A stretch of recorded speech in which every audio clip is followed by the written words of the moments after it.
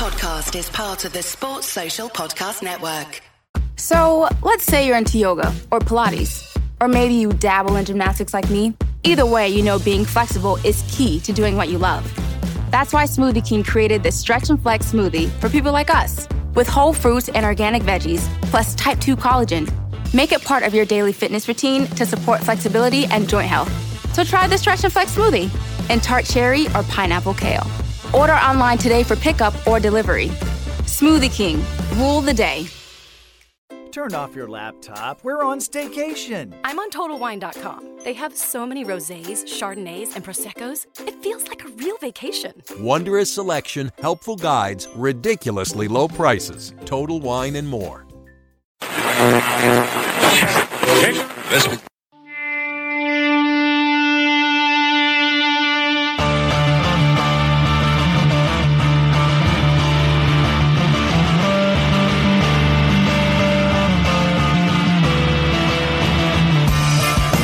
Yeah, I don't know. We heard Thiago Storm. Yeah, no, I was talking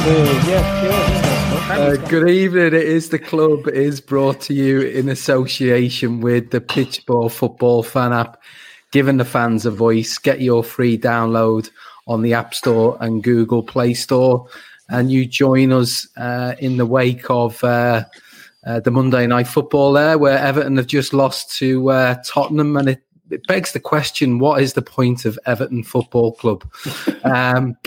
Look, this is a Liverpool podcast. It is the podcast of the Premier League champions. Tonight, I've got in with me Andy Young. How's it going, Andy? All good, Ray. All good. Everton not even good enough for fancy football points. It is quite pointless. Yeah, no, there's absolutely no point having Everton players in your team. But was that just a little? Did we just catch you there having some kind of off the record conversation? Was it Thiago related, or well, we might come on to that. Yeah. We've also got Gar Breen. How's it going, Gar? Hello, Ray. How are you, pal? You all right? Yeah, good. Thanks. Good. And over from Barcelona, we've got Pete. How's it going, Pete? Good evening from sunny Spain. Hope everyone's okay. Still, the weather's miserable here, but I'm sure you've been basking in more sunshine for the last week, have you? Yeah, mate. I mean, if ever I needed to top up my tan, this would be the week to do it. I'm sorry that you're getting rained on back in Dublin and wherever you are, but sun's shining out my window, pal. Yeah, absolutely useless weather here. But look, we're not here to discuss the weather. We're here to discuss Liverpool and what's happened over the last week. We'll cover off the last two games since we were with you. The loss against Manchester City and the win yesterday against Villa. We'll also look forward to the two games upcoming against Brighton and Burnley. And I guess we'll look and try and understand what the kind of mentality is of the players. Is it going after the 101 point record of Man City, or is it really laying some foundation blocks for life after Hendo next season, bringing in, Keita, Thiago, and that Fabinho dream team midfield a la FIFA. So, look, we will start. Andy, you and I and a few of the other lads were out on Thursday night to watch the City game. Fair to say, the two of us were fairly angry at times there with the performance against City. Well, not really the performance, but no Liverpool fan really likes watching the side 4-0 down, do they, at the end of the day? It doesn't happen very often. So how did you feel across the... how did you feel across the... I think it's the same.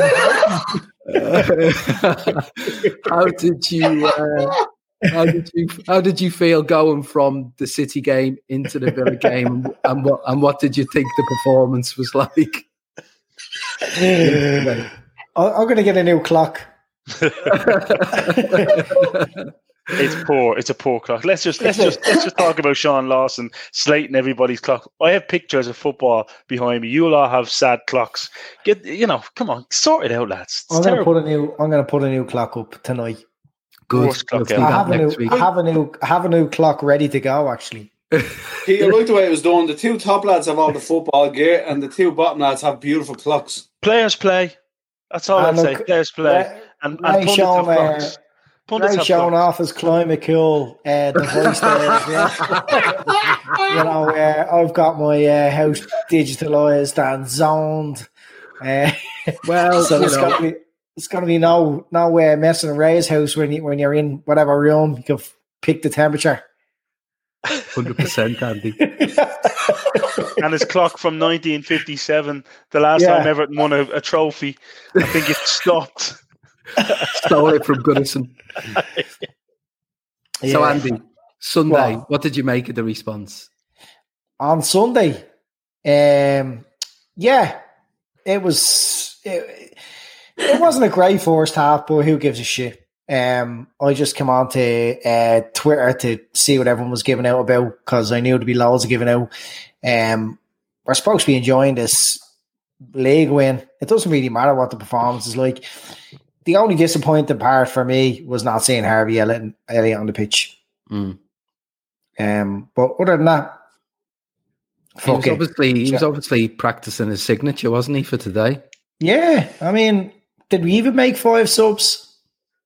I think we did in the end, because they made sure they got Nico an extra appearance on there on the countdown. Yeah, I know. Yeah, Nico come on with about a minute left. I thought that was only the 4th sub. So, maybe it was.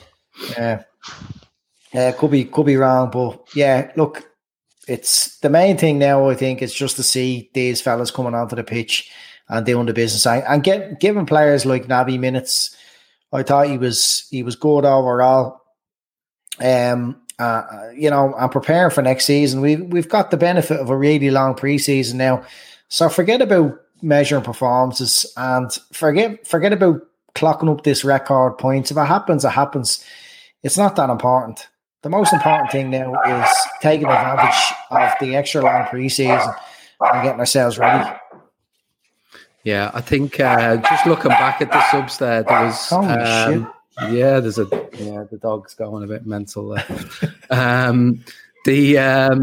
Looking at the subs there was 3 made around the same time on 60, and then you bring Curtis Jones on with 5. Wasn't it? You bring Curtis Jones on with 5 minutes to go, and then obviously Nico was getting proper sweat on trying to get that appearance in injury time, which I thought was quite funny because at one stage it looked like the ball wasn't going to go out to play. And imagine that costing someone a Premier League medal. But no, I mean, Gar, just going back to Thursday, it wasn't really a 4-0 drubbing. Look, we had loads of chances on Thursday. We could have taken the lead, and personally, I thought that was kind of looking back at it. It was a game where the first goal was going to be decisive because I think whoever didn't get it, whoever didn't get that goal was always going to lack for a bit of motivation. So it was good to see that there was a response there yesterday, even though it wasn't swashbuckling, wasn't it? Yeah, I was a bit critical of some players, I would imagine, in the first half. And certain players to me didn't stand out enough, and these would be players who wouldn't be regular starters, that you would think in their own mentality would push on to try and put a performance in. Either they could be gone out the door, or are they fighting for a squad place for next year? That was my only disappointment yesterday, right? Good to see a couple of young lads come on again. Great, brilliant stuff, and absolutely delighted for Curtis Jones. If I'm honest with you, absolutely delighted. Second half, right? I think I need to speak about this. Jordan Henderson comes on, leadership, organisation, and with 2 times, and that was within the first few minutes of him coming on, he grabs a certain player and tells him to stay out left. And the first goal is created from that position. So, Jordan Henderson does what it says in the tin. And for instance, the guy, he's been incredible. Anyway, I'm sure we might speak about that later on, but the subs made a huge difference to the second half, as we all saw. Yeah, I think, Shawnee's saying in the comments there, the FIFA midfield didn't work. Essentially, it's not just Hendo coming on, it's Gini Wijnaldum coming on at the same time.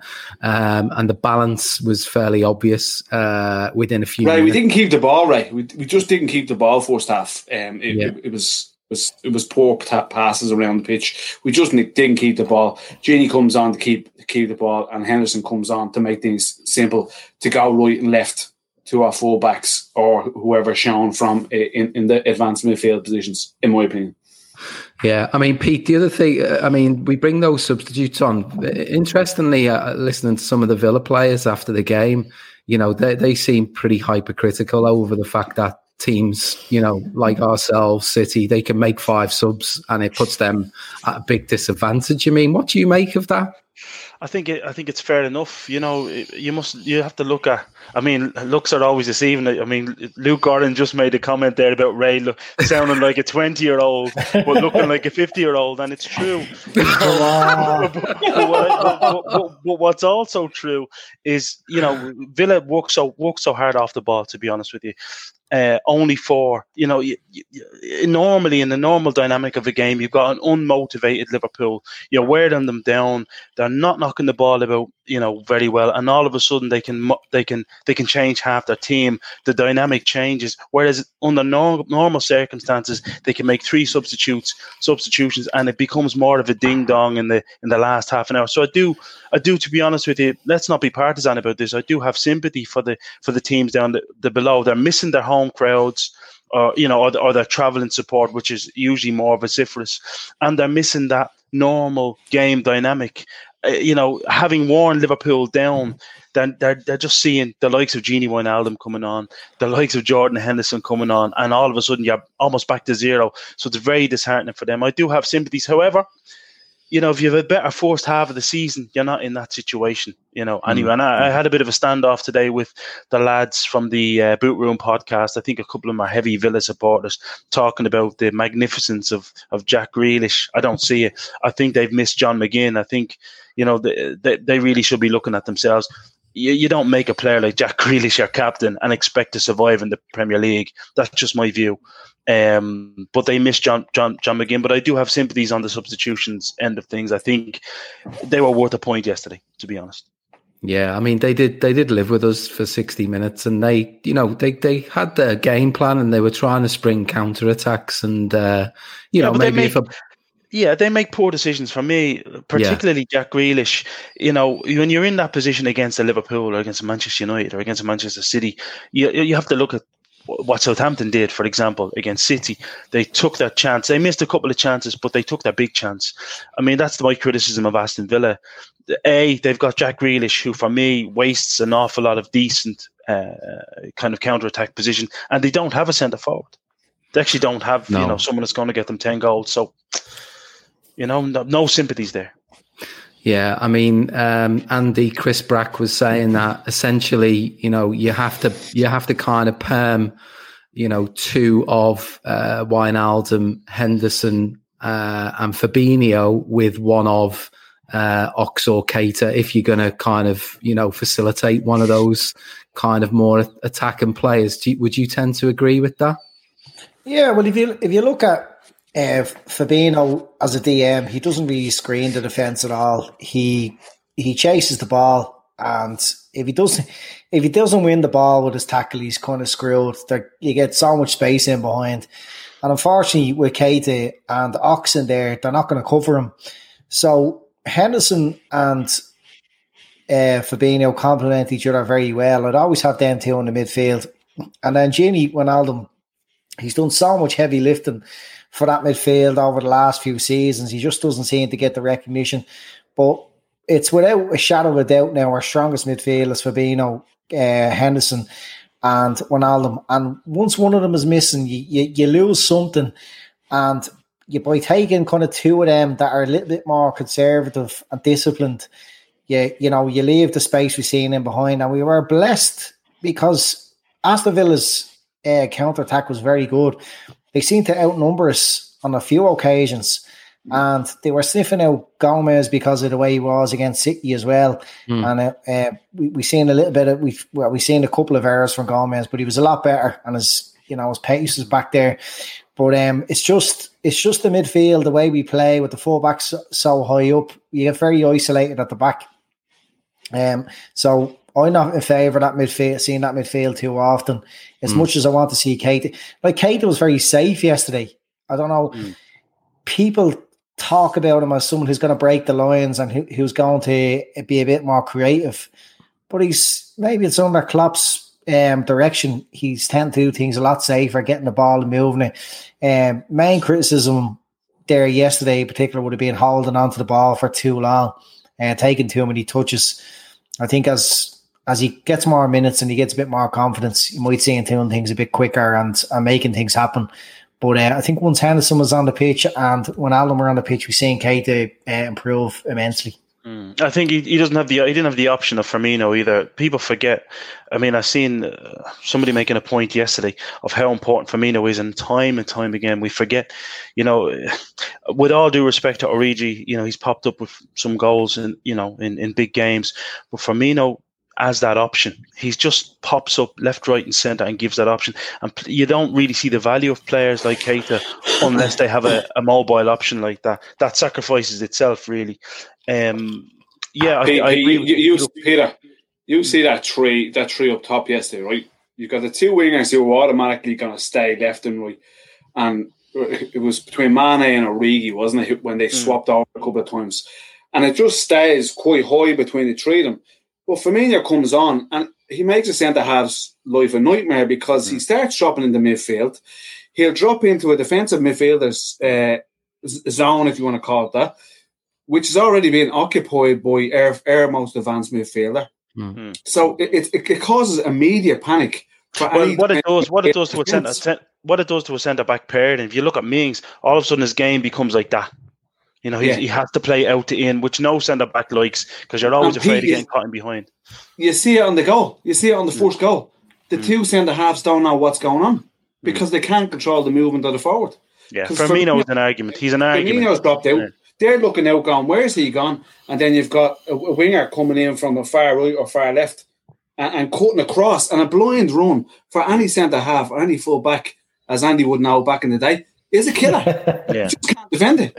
And that's it, and that's the value. I mean, it's people criticise Origi for what he isn't, and I think it's unfair. I mean, you'll probably see Origi in another team next season, the season after, and he will be excellent. He'll be playing in a conventional system, and he'll, like that performance against Everton at Anfield this season, you'll see balls played over the top for him, and he'll score. But in our system, where the centre forward is not going to get you more than 15 goals, where the two flyers and stuff from midfield is going to happen, it's just not for him. I have a lot of sympathy for Origi, to be honest with you. It's just not his system. It's a strange one how the fans behave in terms of players that haven't done it versus players who actually have done it. Like there's Origi last year who got so many important goals, and people still refer to him as a cult hero. A cult hero is somebody who fans adhere to, who's done really fuck all, really. But Origi's got so many important goals. He's against Everton in a Champions League final, late goals in Europe last season as well.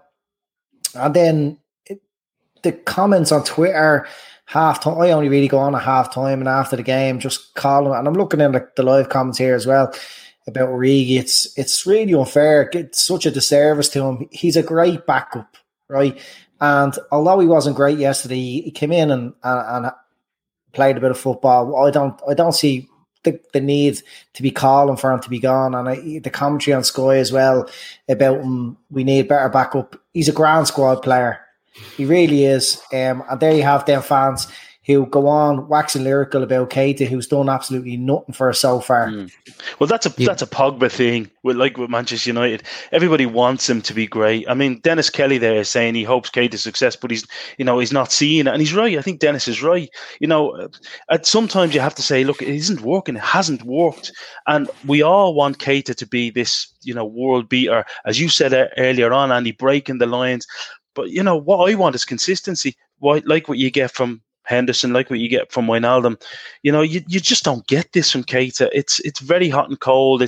And like you say, you go on Twitter and you see, oh, look at I don't like to see when you see fans cutting 5 seconds from a game and say, oh, isn't he a world-class player? That sickens me, because that reminds me of this Pogba thing with Manchester United. Dennis Kelly is right. Keita hasn't done it.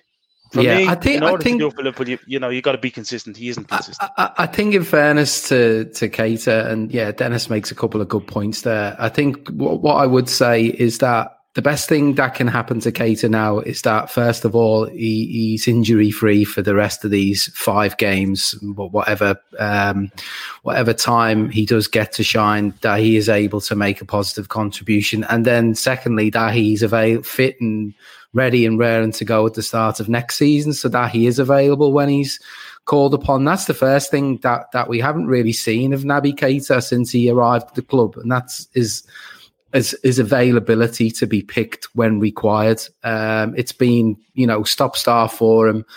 He needs to get over this kind of this kind of injury-prone kind of tag that is growing. So I think that's the first thing, and I think you're right, Andy. The second thing is then he starts showing it consistently on the pitch when he is on the pitch. Now, I thought it was interesting that the club put out this kind of snippet today. I don't know whether you've seen it, where you get the kind of, the view of Naby as he's going into the box.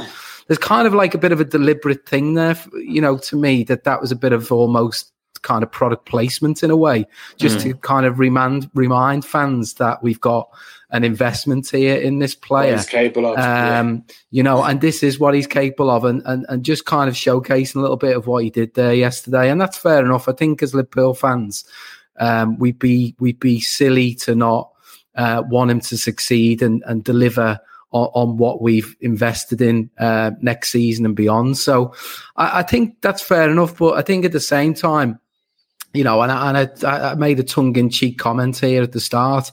Like, why is there this? Why do you think, God, there's this constant push to credit people who haven't delivered yet? We've got players at the club who've now consistently performed and, are about to lift another trophy, having made a very positive contribution. You can go back to 13-14 with Henderson and what he gave to us in that season. And I know that he's had some low moments in between, but this is the player of the season, Gar.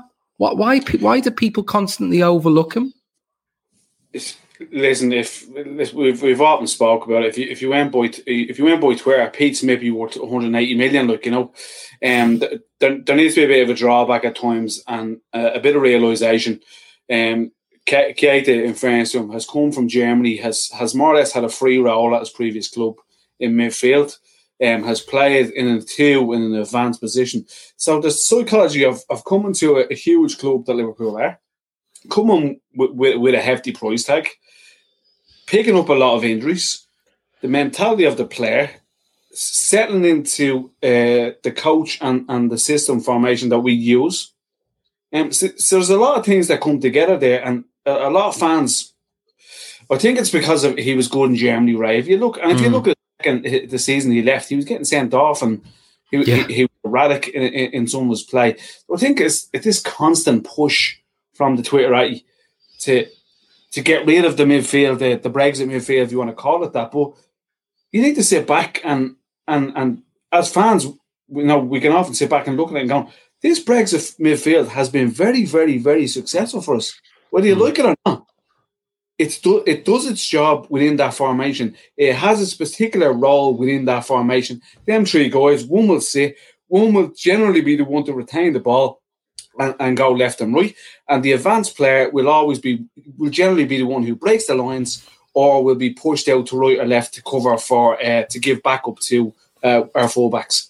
So there's a lot of misunderstanding from people caught, as you say, the push for someone to replace someone in that team.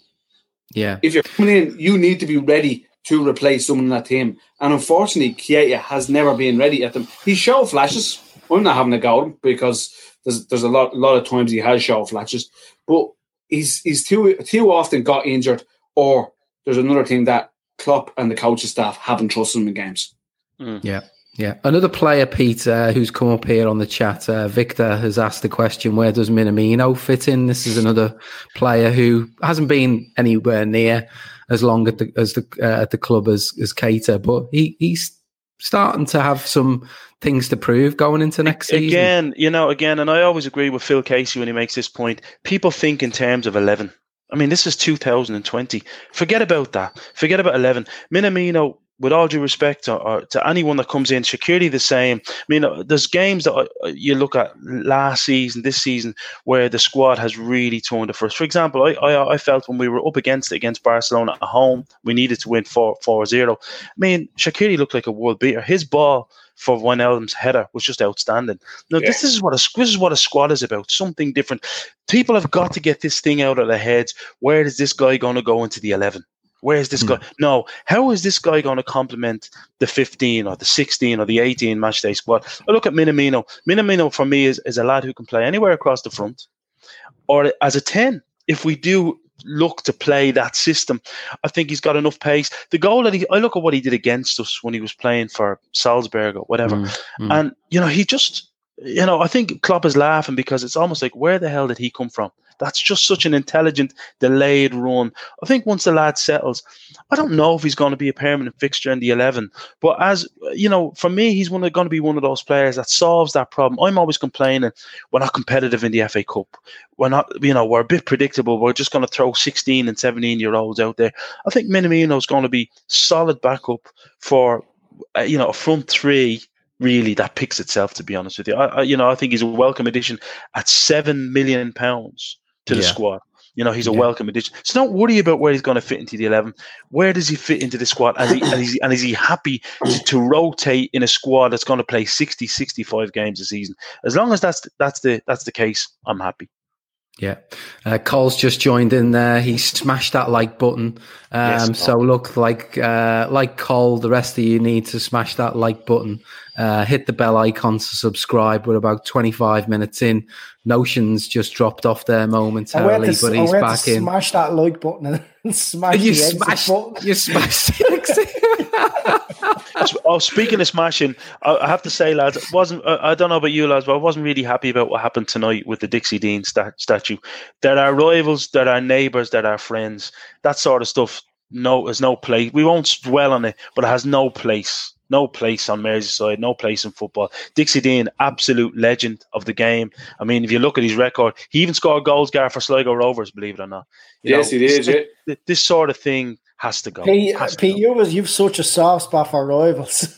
Yeah. It's respect, mate. It's respect, Andy. It's respect. I mean, I played this game, and at the end of the day, my best memories of playing the game when I was a centre forward was, being clapped off the park by fellas that I thought hated me guts.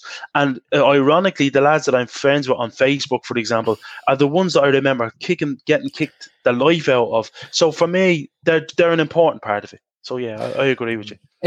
I mean, Pete, I've seen you there on Twitter, and so many Liverpool fans have very quickly come out and condemned that. You have to assume it was a Liverpool fan who thought it was a good idea, but it certainly wasn't a good idea, and I don't think anyone. That's those blue shits trying to get us. Well, I wasn't going to say it myself, but now you mention it, Andy. Now you mention it. We'll see what comes out over the next day or so, because if it was an Evertonian, rest assured, social media will establish the facts. Yeah, they found out whoever he is. And he won't have a job in 48 hours. That's usually how these things go down on social media. Whether you agree with that or not, we could get into a whole new debate about that. But we'll get back to yesterday, and I think it's fair to say, we needed that win, really, didn't we? Just to get the 4-0 loss out of our system. And look, we've now got 5 games left. I'm right in saying that 104 is the maximum now. Is that right? Yeah. 104 is the maximum. So we have a little bit of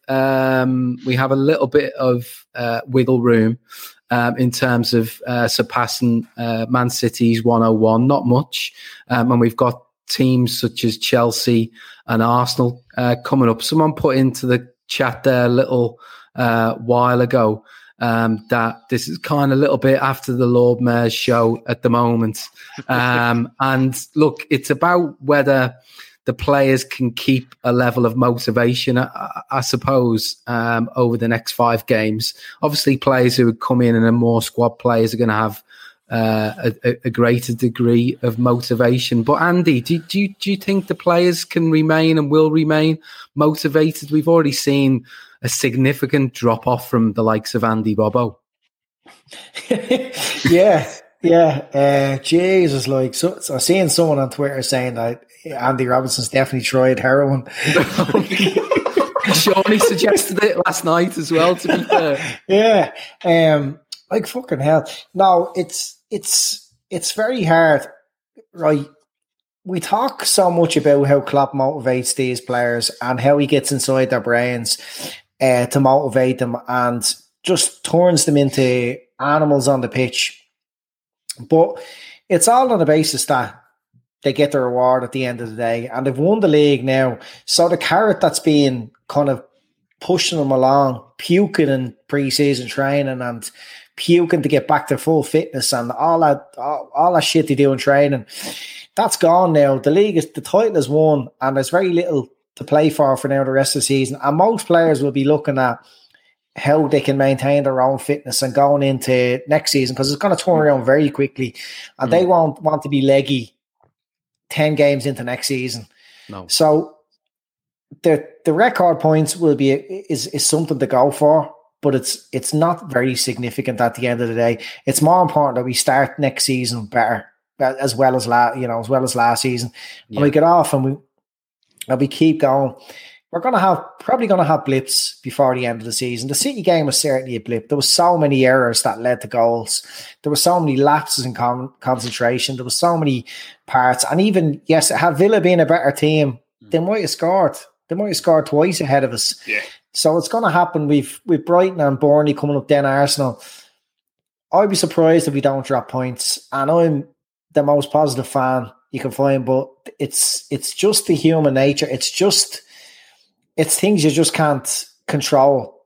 When you've motivated yourself to that breaking point, to the burst of bollocks to win the league, and it's done now, and players will have their attention elsewhere, and that's next season.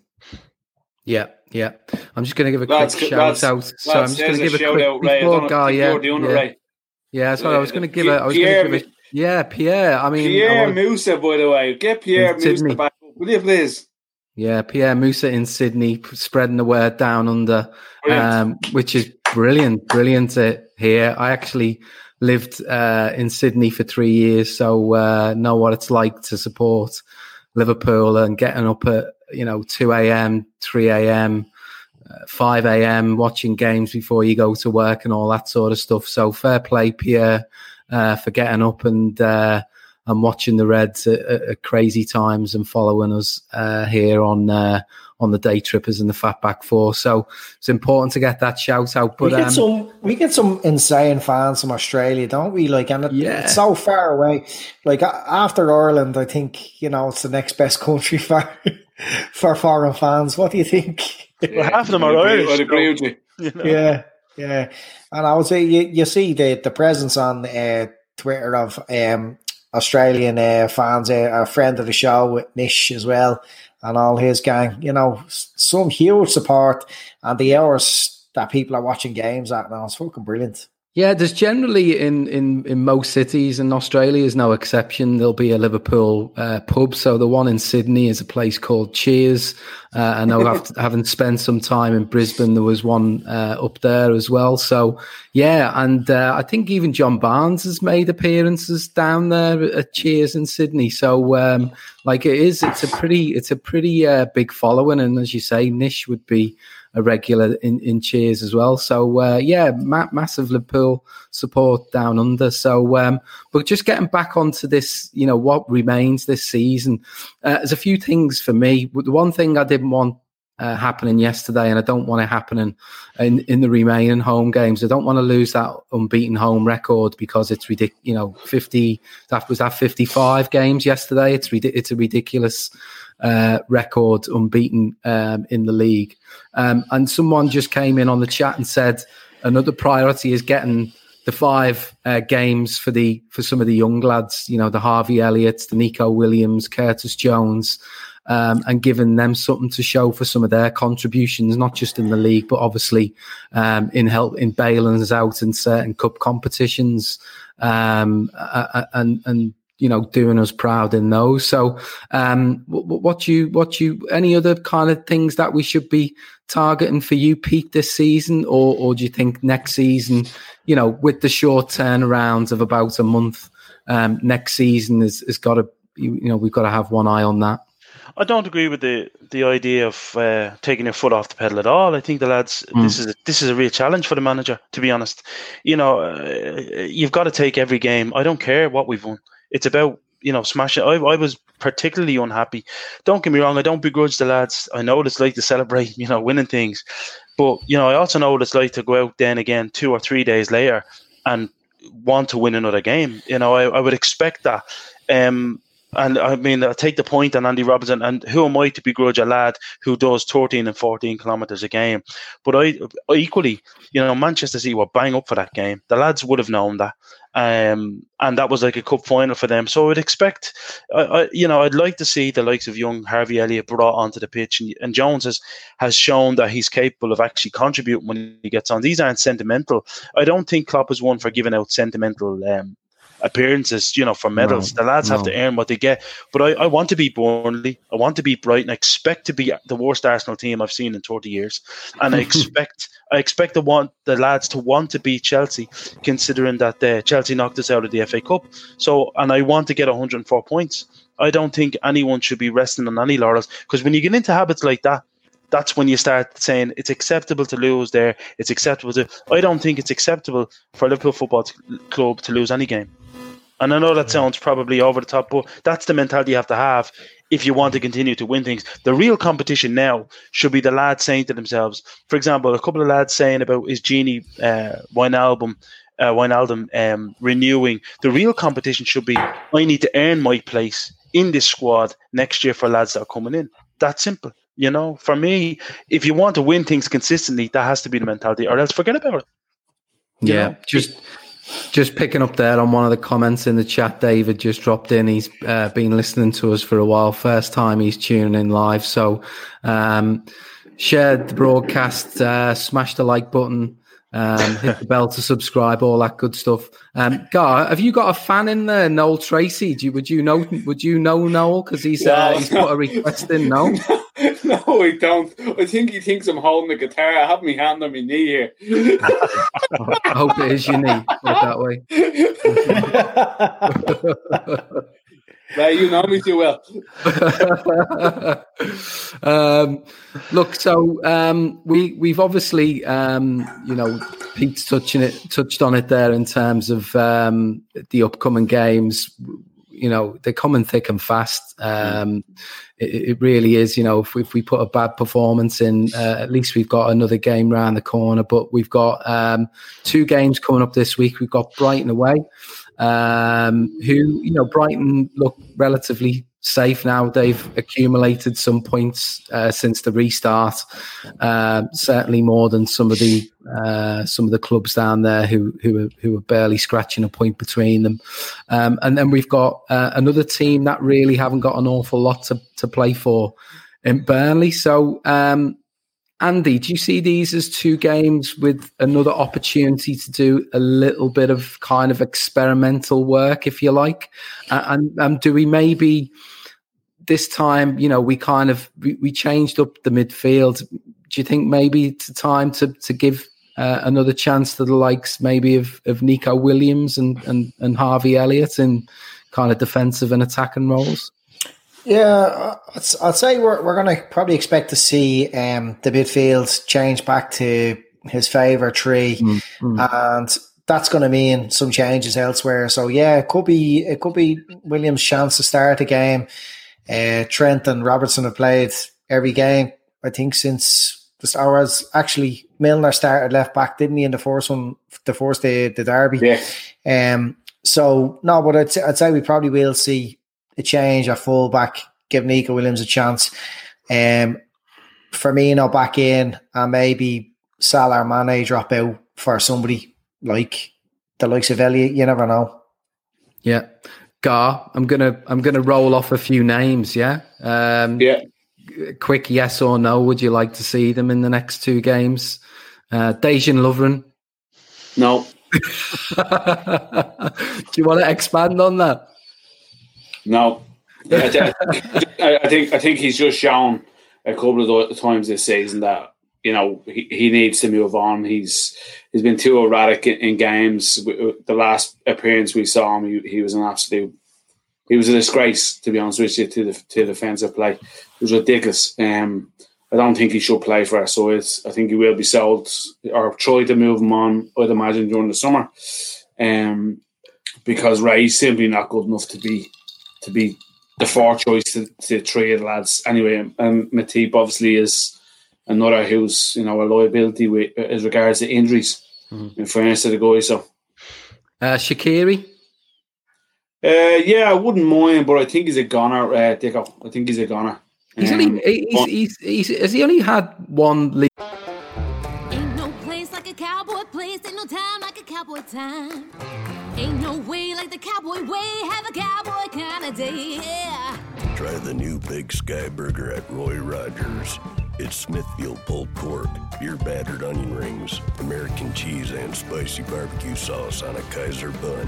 Have a cowboy kind of day at Roy's, ain't no way you're going wrong, hey, yeah. DoorDash and Uber Eats available at participating restaurants. League appearance. I mean, is he? Am I right in thinking he needs almost more appearances now than the likes of Curtis Jones to get a medal? I thought he was up above them as regards substitute appearances and stuff like that. So I think the three younger lads were the three left to get to five, as far as I know. But Shaqiri was back on the bench yesterday, wasn't he? So back on the bench, yeah. I think he was done for after he went away on international duty with an injury and came back injured again. I think we never saw him since that, really, did we not? So I think there's a trust issue there between manager and player immediately. Adrian? No. We have the world's best goalkeeper. Don't mess around with that position. Just leave it as it is. Yeah. So, any players that you'd be looking forward to seeing outside of like which of the younger players? Because you do coaching of young players yourself. Which of the younger players would you like to see more of between now and the end of the season? I think Andy's touched on Elliott a lot. I think he's one who in games he's shown he's got he's got a tremendous confidence about him. But the one to me, I think we've just spoke about is Curtis Jones. His arrogance on the ball is ridiculous. Or the little chat with Andy today on Twitter as regards there's people showing out, well, should we sign Grealish? No, you've got Curtis Jones there. He showed in a couple of games this season. He's got a beautiful arrogance on the ball. He's so mature in his game as well. He doesn't overplay the ball. He's willing to do it 1-2, move around quickly. But he seems to be one of these guys that's always available for the ball. That's courage.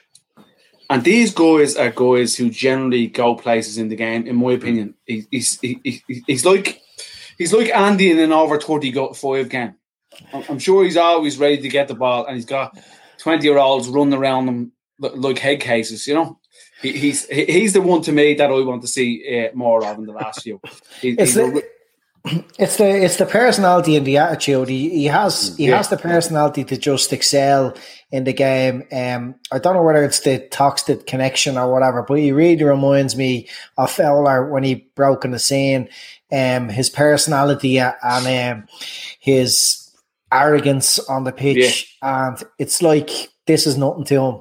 This is this is just fucking. This is what he's been designed to do. I've every confidence in Curtis Jones that he's gonna make it for Liverpool. And he's only on the pitch 3 or 4 minutes yesterday, and he's 35 yards out. He's got players available right or left of him, and he got the ball just falls to him. He goes, "I'm going to smash this." Now it does end up in the stand, but any other player gets a absolute bollocking from his midfielder. What are you doing? Yeah, he's just so ultra confident, and then he goes and obviously a tremendous run straight in and scores, Yeah.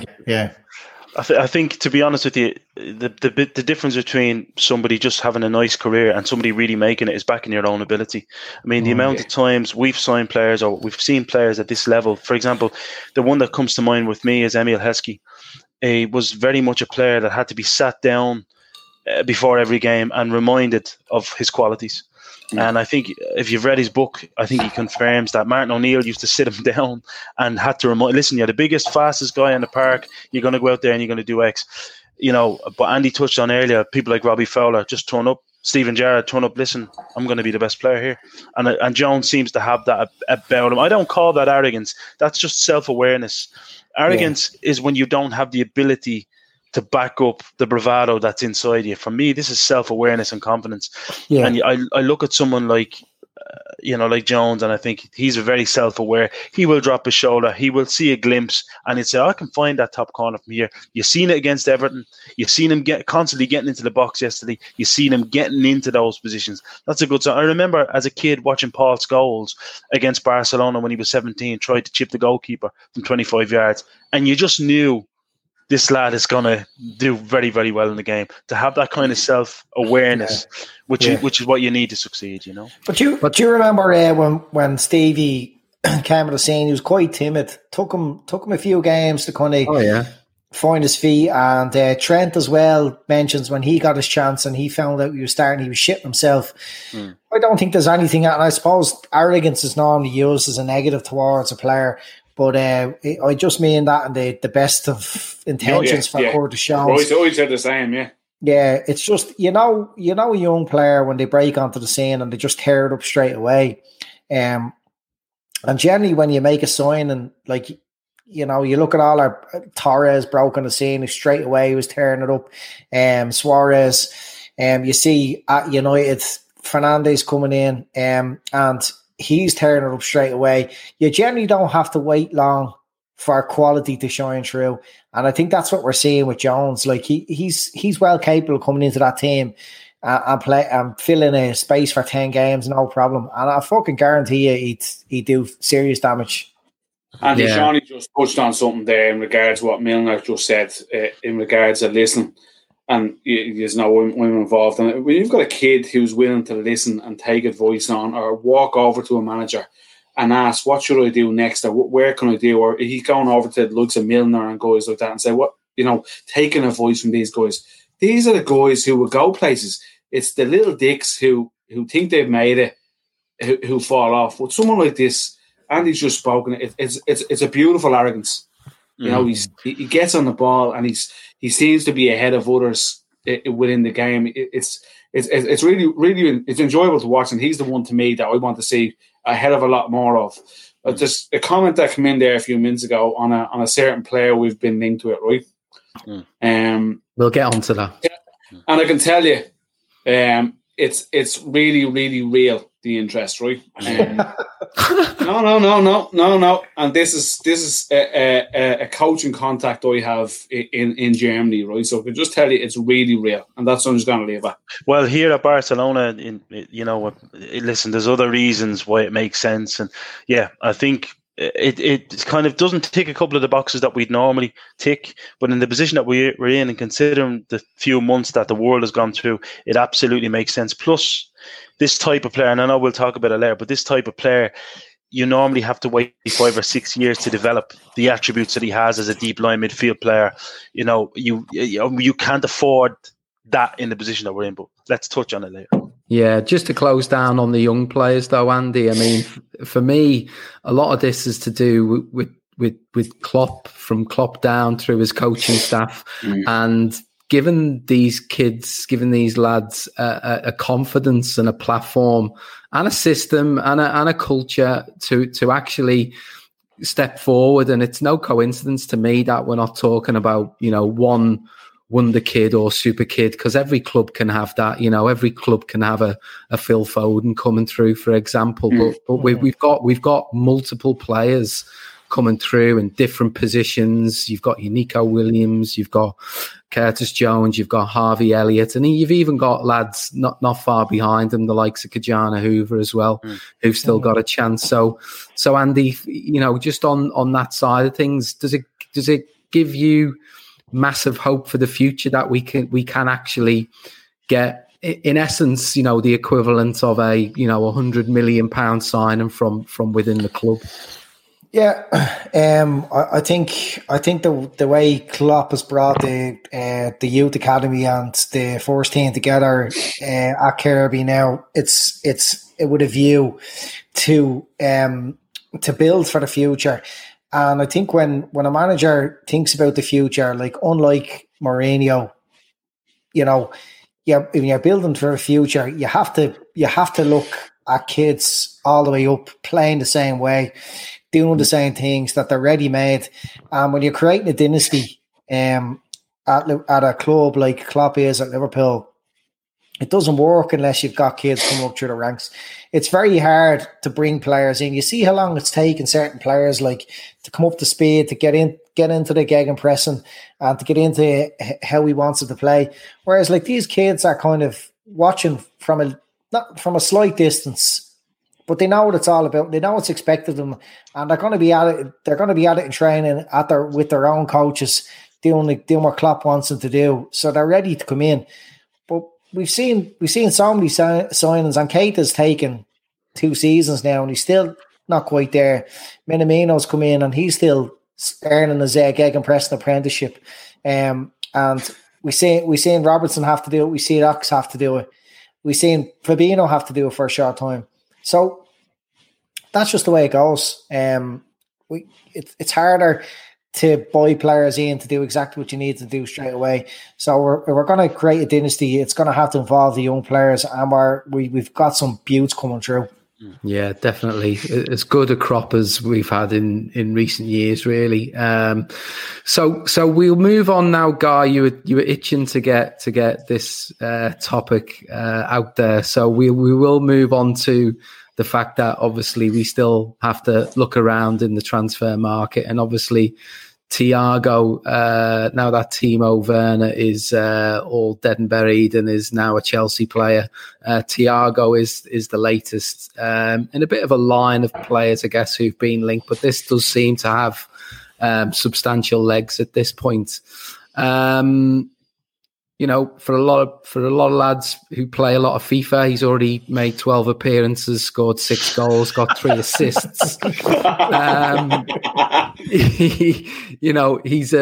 He's first name on the team sheet, but in the real world, I mean, are you excited by this? Shawnee dropped a comment in the chat there that this would be like your ma going out to Smith's and bringing back a present. It's not even Christmas or your birthday.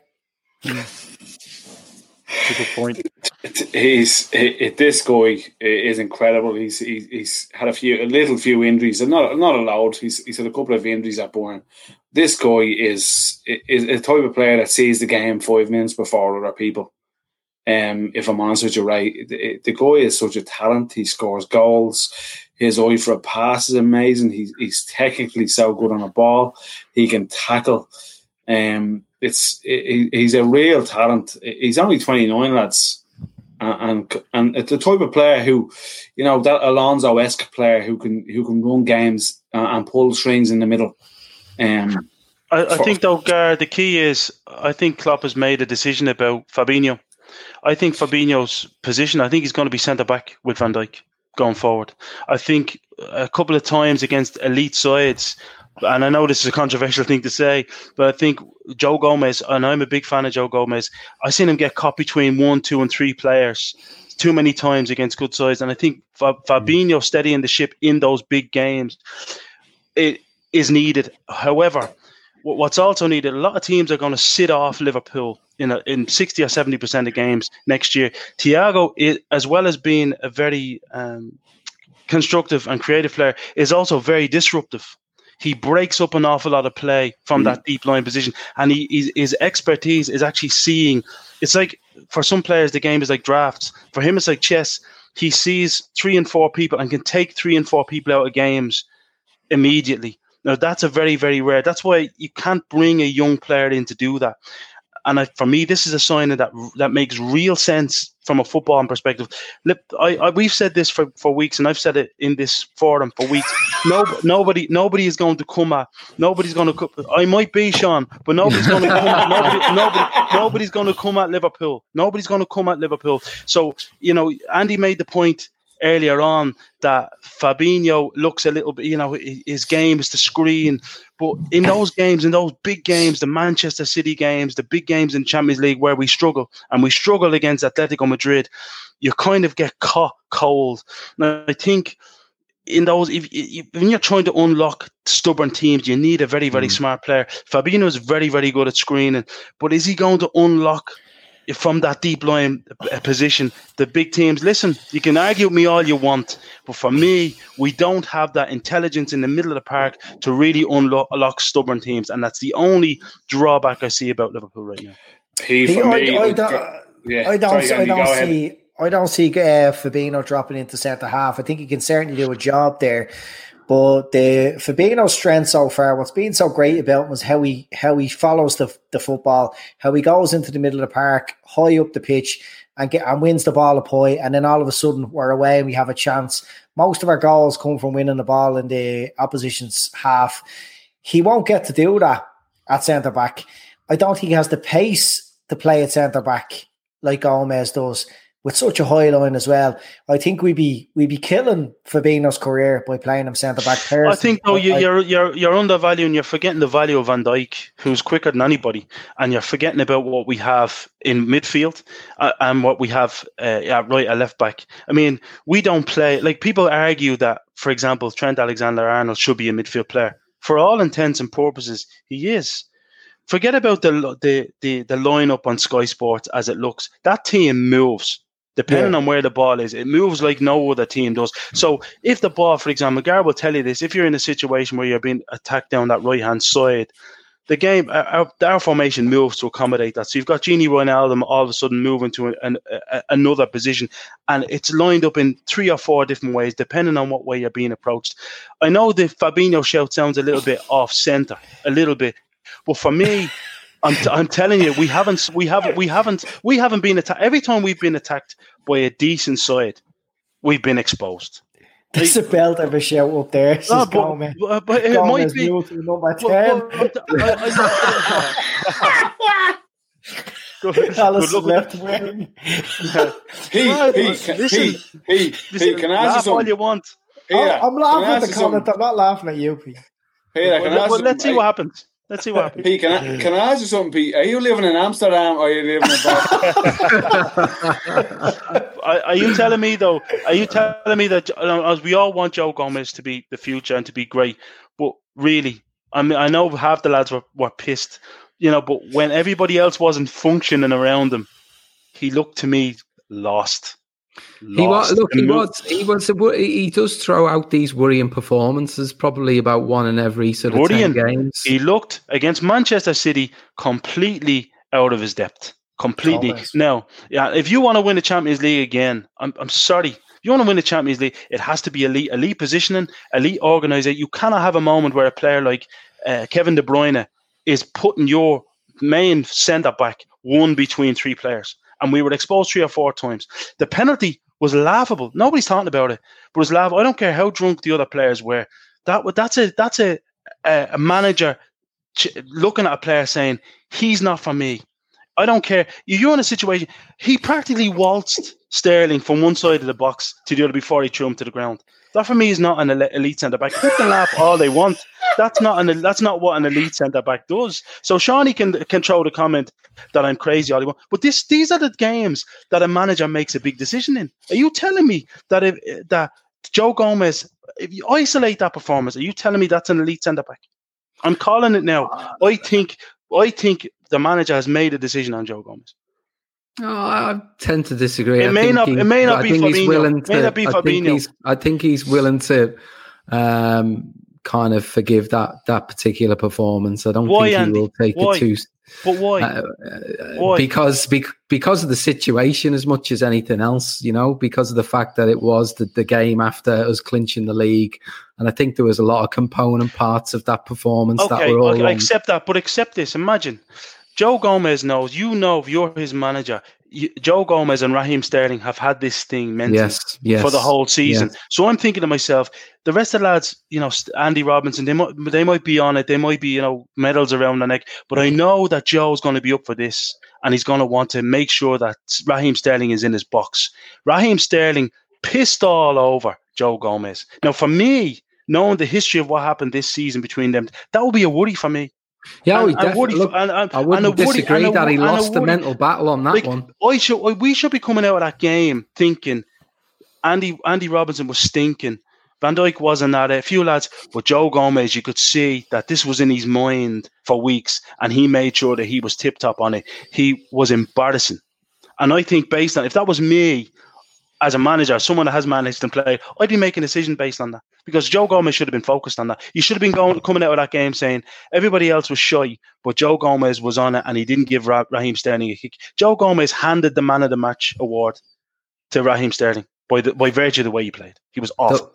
The one thing I would agree with you, Pete, on is I agreed with the fact that he did slot Fabinho back in next to Van Dijk for the second. And it wasn't so bad, was it? It wasn't so bad. It wasn't so bad, but it would have been a hell of a lot worse if Dejan Lovren would have come on. I could have told you that. Well, I didn't mention Lovren. He's out of the picture. But that game could have been a 6 or 7. Manchester City bang up for it, annoyed, angry, sharp, focused. Could have been a 6 or 7. Fabinho went in there for me and put his finger in the dam. People can laugh all they want. I know this game. And I know when managers make decisions. Alex Ferguson used to do it all the time. That's why Manchester United were successful. Because Alex Ferguson used to make these decisions. Why? When people weren't expecting them to make. He'd be watching things when you least expected them. That's the difference between great and having a laugh. And isn't this ha ha he he? This is when real managers sit and go, okay, I'm going to find out who's who in this squad. That's the difference. Fair point, Pete. Mate. I'm going to carry on having a laugh, though, and I'm going to put this next question to Andy. I'm going to put this next question to Andy. Squad numbers. Surely Thiago takes the number 14 shirt and Hendo gets bumped down to something like 23. Would you agree with that? Yeah, absolutely. If you're to believe what Twitter's telling you, Thiago's Henderson's successor. After all, Henderson is 30 now, and the youthful Thiago is 10 months younger than him, so he's expected to come in and take his place now for the next 10 years. He looks young. Yeah. The comments are bleeding dead, lads. But I don't know what to make of this Thiago one until Klopp's response in the press conference. I thought it was never going to happen. When you look at it, it just didn't seem like a signing we were going to make. Normally, when you hear of agents spouting shit or the press in a different country talking about a signing for us first, it doesn't really happen. But Klopp laughed and says, I'm not going to give a comment about a player.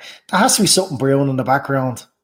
And, I have a few conversations with Edwards myself, and he's a few rumblings going on there. Like, it was a bit of a nod and a wink. Are you sure? I personally think Genie's gone at.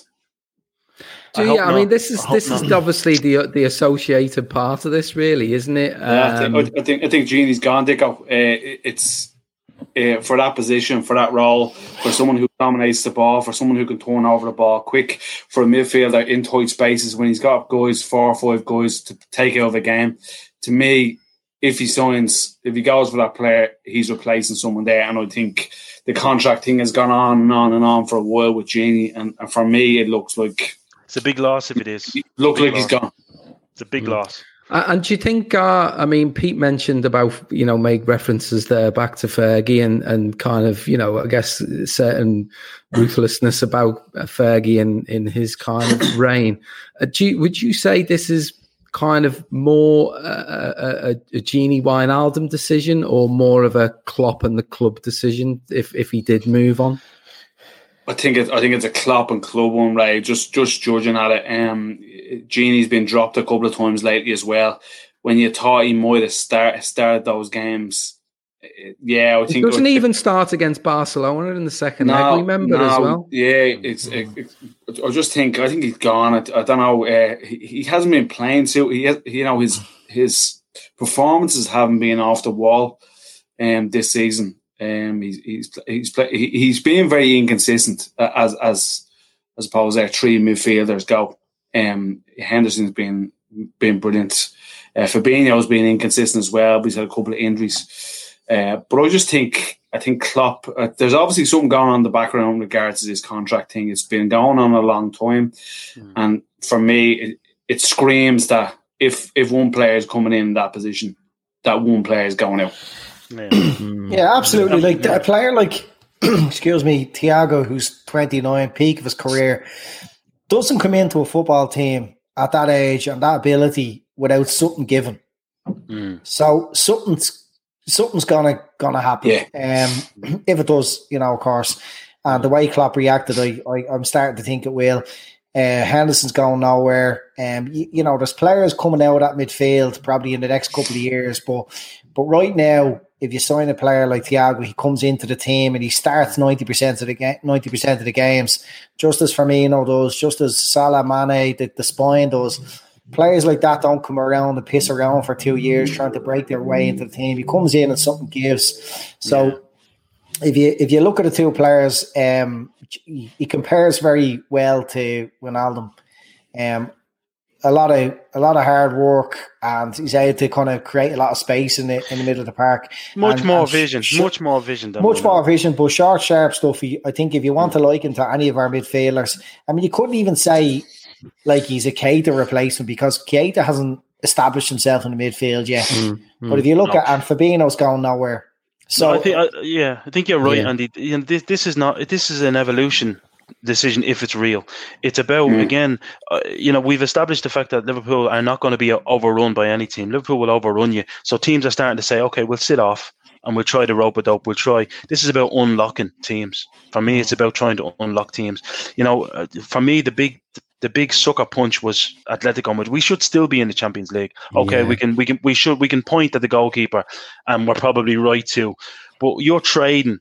And that was for me, the Atletico game at home at Anfield was our best performance. What does that tell you? It tells you that we need to be clinical. We need to be opening teams up for more obvious chances. And I think Klopp has recognised that we just need to be more surgical, and that would be a surgical signing. You can't bring that type of quality through the kids and wait for it to happen. It has to be brought in.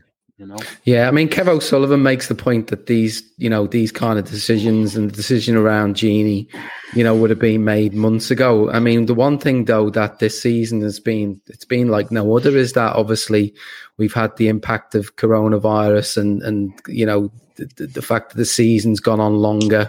Finances are being hit all around different leagues to different degrees. So, Gar, I guess things, in Grizz's words, probably more fluid than ever. Yeah, probably more fluid. And there's another thing to keep an eye on at Bayern Munich, lads, is the David Alaba situation. I'm going full Grizz here tonight, by the way, lads, aren't I? Someone has to. His contract expires in 2021 and he's been touted to the Premier League for the last couple of months. So it'll be very, very interesting sign to see. Keep an eye on that David Alaba thing as well, considering he can play as a left-sided centre-half. And he's versatile. Yeah. Yeah, another thing that was mentioned last night in the Fat Back Four, I was left wondering myself, was if we do sign Thiago, does he still play out the Champions League for Bayern Munich, or does he join us missing out on the opportunity to win a Champions League? Bayern Munich plays. He came on for 3 minutes the other day in the cup game, the cup final, didn't he? Yeah. So he got his nice photograph with Coutinho. He did, yeah. He did. Yeah. So we don't think we don't, you know, some of the suggestions that maybe he's a Lallana replacement or, you know, combination of Lallana and Milner. If you add up Lallana's minutes, Milner's minutes, add them all up, they don't fucking meet the requirements of a fella who's at the peak of his career and has the quality. Yeah. It has to be Wijnaldum. It has to be. And if you think about it from Wijnaldum's perspective, he's a fucking workhorse in there, and he's entitled to enjoy his football a little bit more than that. You see when he plays for the international team, he plays with way more freedom. Scores a lot of goals. He gets involved in all the goals, and he gets to have the crack. You know, Wijnaldum goes and plays in Italy or Spain, he buzzes it there, you know. He'll have no shortage of clubs looking to take a player like that. Yeah. Look how versatile he is. He could play anywhere, and you know, But I miss him at Liverpool. I've been a huge fan of him. Yeah. And I always like a player who's underrated or not recognised by the supporters. You know, you go on and you listen, and I fucking hate referring to Twitter and citing Twitter as my reference for things, but it's kind of where we all talk. But it's not real, you know. It's not a fair reflection of society. It's not a fair reflection of the fan base as such. But I see him getting a lot of criticism, and what does he do? What's he done for us? People with short memories. We'll look back, and no matter how good Thiago is, if he does come in, we'll look back at Milner and we'll miss him. Gini Wijnaldum. I think we would. But you could see him succeeding at, say, Juventus, where Emre Can failed, couldn't you? You really could. But, you know, the game is running out of guys. Andy is right. The game is running out of guys like that. You know, honest people. I had a standing debate about Jack. I mean, Jack Grealish, Jesus fucking Christ. I mean, people ask me, why do you not think he's a good captain? Why do you not think he just has no balls? You know, I mean, if Gini Wijnaldum is a captain, we've got 5 or 6 captains. That's why we're champions. You know, and that's why he'll be missed. You know, I don't want the Jack Grealish. I don't want these players who need other players. You know, if you buy him, you'll unlock him. If you buy him, there's a lot of that. There's a lot of that going on. Guys like Gini Wijnaldum, you put a jersey on his back and you just tell him, listen, get out there, stop that lad from playing. And by the way, when we win it, give it to that lad, or make sure things out, and get yourself into the box and get yourself a couple of goals. Complete leadership and battling. All this unlock him by signing him bollocks, like Jack Grealish and people like that. You know, this is why we'll miss, and I think this is why Klopp looked at the side last year and was like, I don't need to buy anyone, and I'm not selling anyone. And everyone went, do you remember this? Everyone went absolutely mental. Oh, we're going to fall so far behind. And we were stronger than ever. So to be fair, you have to be pretty special to get into this side. And I think the lads are right. Thiago potentially could be. But equally, I'm very jealous of losing anybody from it. And Gini is right at the top of that list. Yeah, Andy, I mean, someone made the comment there in the chat about they'd be gutted if Gini left. I guess, you know, someone like Gini would signify the first real player of this kind of this dynasty, if you like, because obviously the last high profile player really who you'd want to talk any significant time over was Coutinho, and that was before we started putting all of these trophies in the cabinet. But for someone who's been an integral part of all of this success over the last few years, Andy, to leave, it's going to be a sad day, isn't it? Yeah. We're talking about it as if it's definitely happening. I hope not. But it will be my inclination, all right, that he was probably always going to be the most likely of this 11, if you like. There's been a few kind of, not passengers, but there's been players that come in and out of the team. But when Alan's been as ever present as most of them, and with the contract stuff going on, you kind of would expect that he would have been the first to kind of break away. So, yeah. Yeah, look, we've got 5 minutes left. Just to remind everyone who's been watching tonight, smash that like button, hit the bell icon to subscribe. We'll be back next week. Gav will be on through the week with some more, I guess, reaction following the games that we've got upcoming between now and next Monday. So to wrap everything up, and there was just a shout there about be mad for Genie to be leaving before Lovren, but I think they might, if Genie was going, it might be around the same kind of time as Degsy Lovren, because I can't see Degsy Lovren lasting. And look at this, a massive observation that a bit of redemption for Andy's clock. It is more accurate, apparently. Shawnee's just made a phone call into the Talking Clock, and yours is just about more accurate. Having said that, I could check. I could do a quick check at the temperature climate control clock, and I would say that is absolutely bang on. You never know. Shawnee could be watching on Nilosat. That's true. Sean watching from Malaga or Dublin? Where are you, Sean? So we'll just end tonight by we'll take some predictions for the next 2 games. So Andy, Brighton away, followed by Burnley at home. Predictions? I don't think we're going to score loads of goals. Over the two games, I think we win 5-1. 5-1 aggregate score, yeah? Yeah. Score 5 and concede 1. Okay.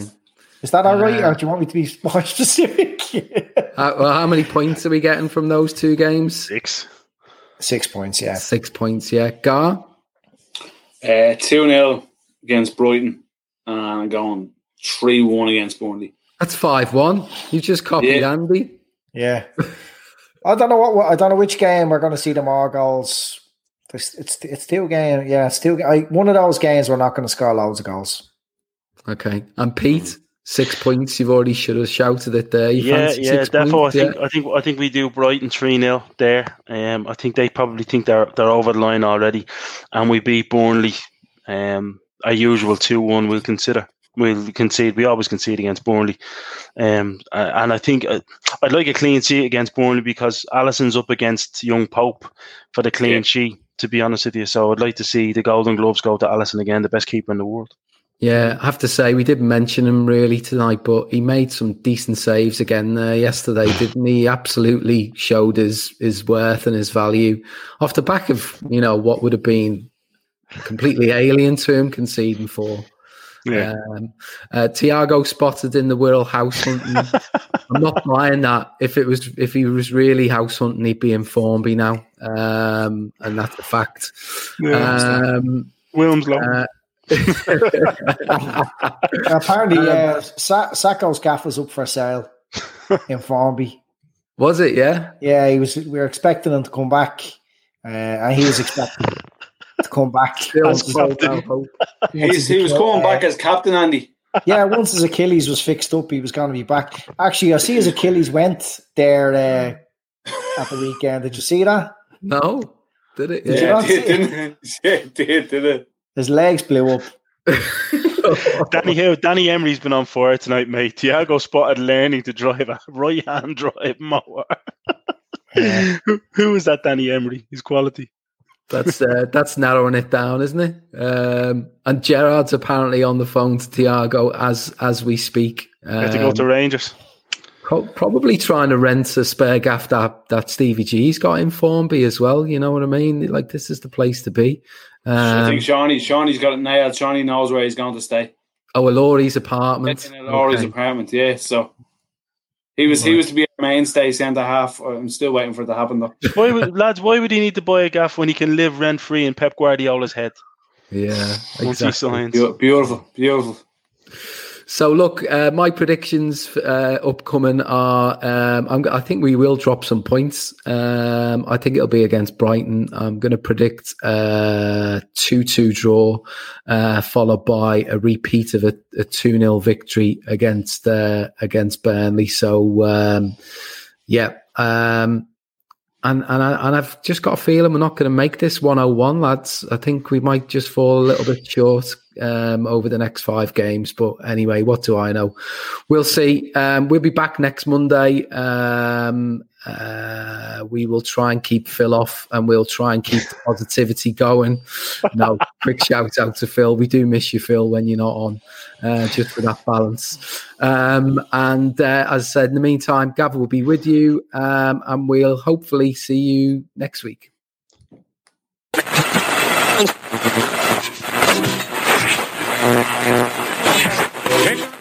Yeah, no, I didn't want to say it on the pod live, but it is done. Yeah, it's the only sign.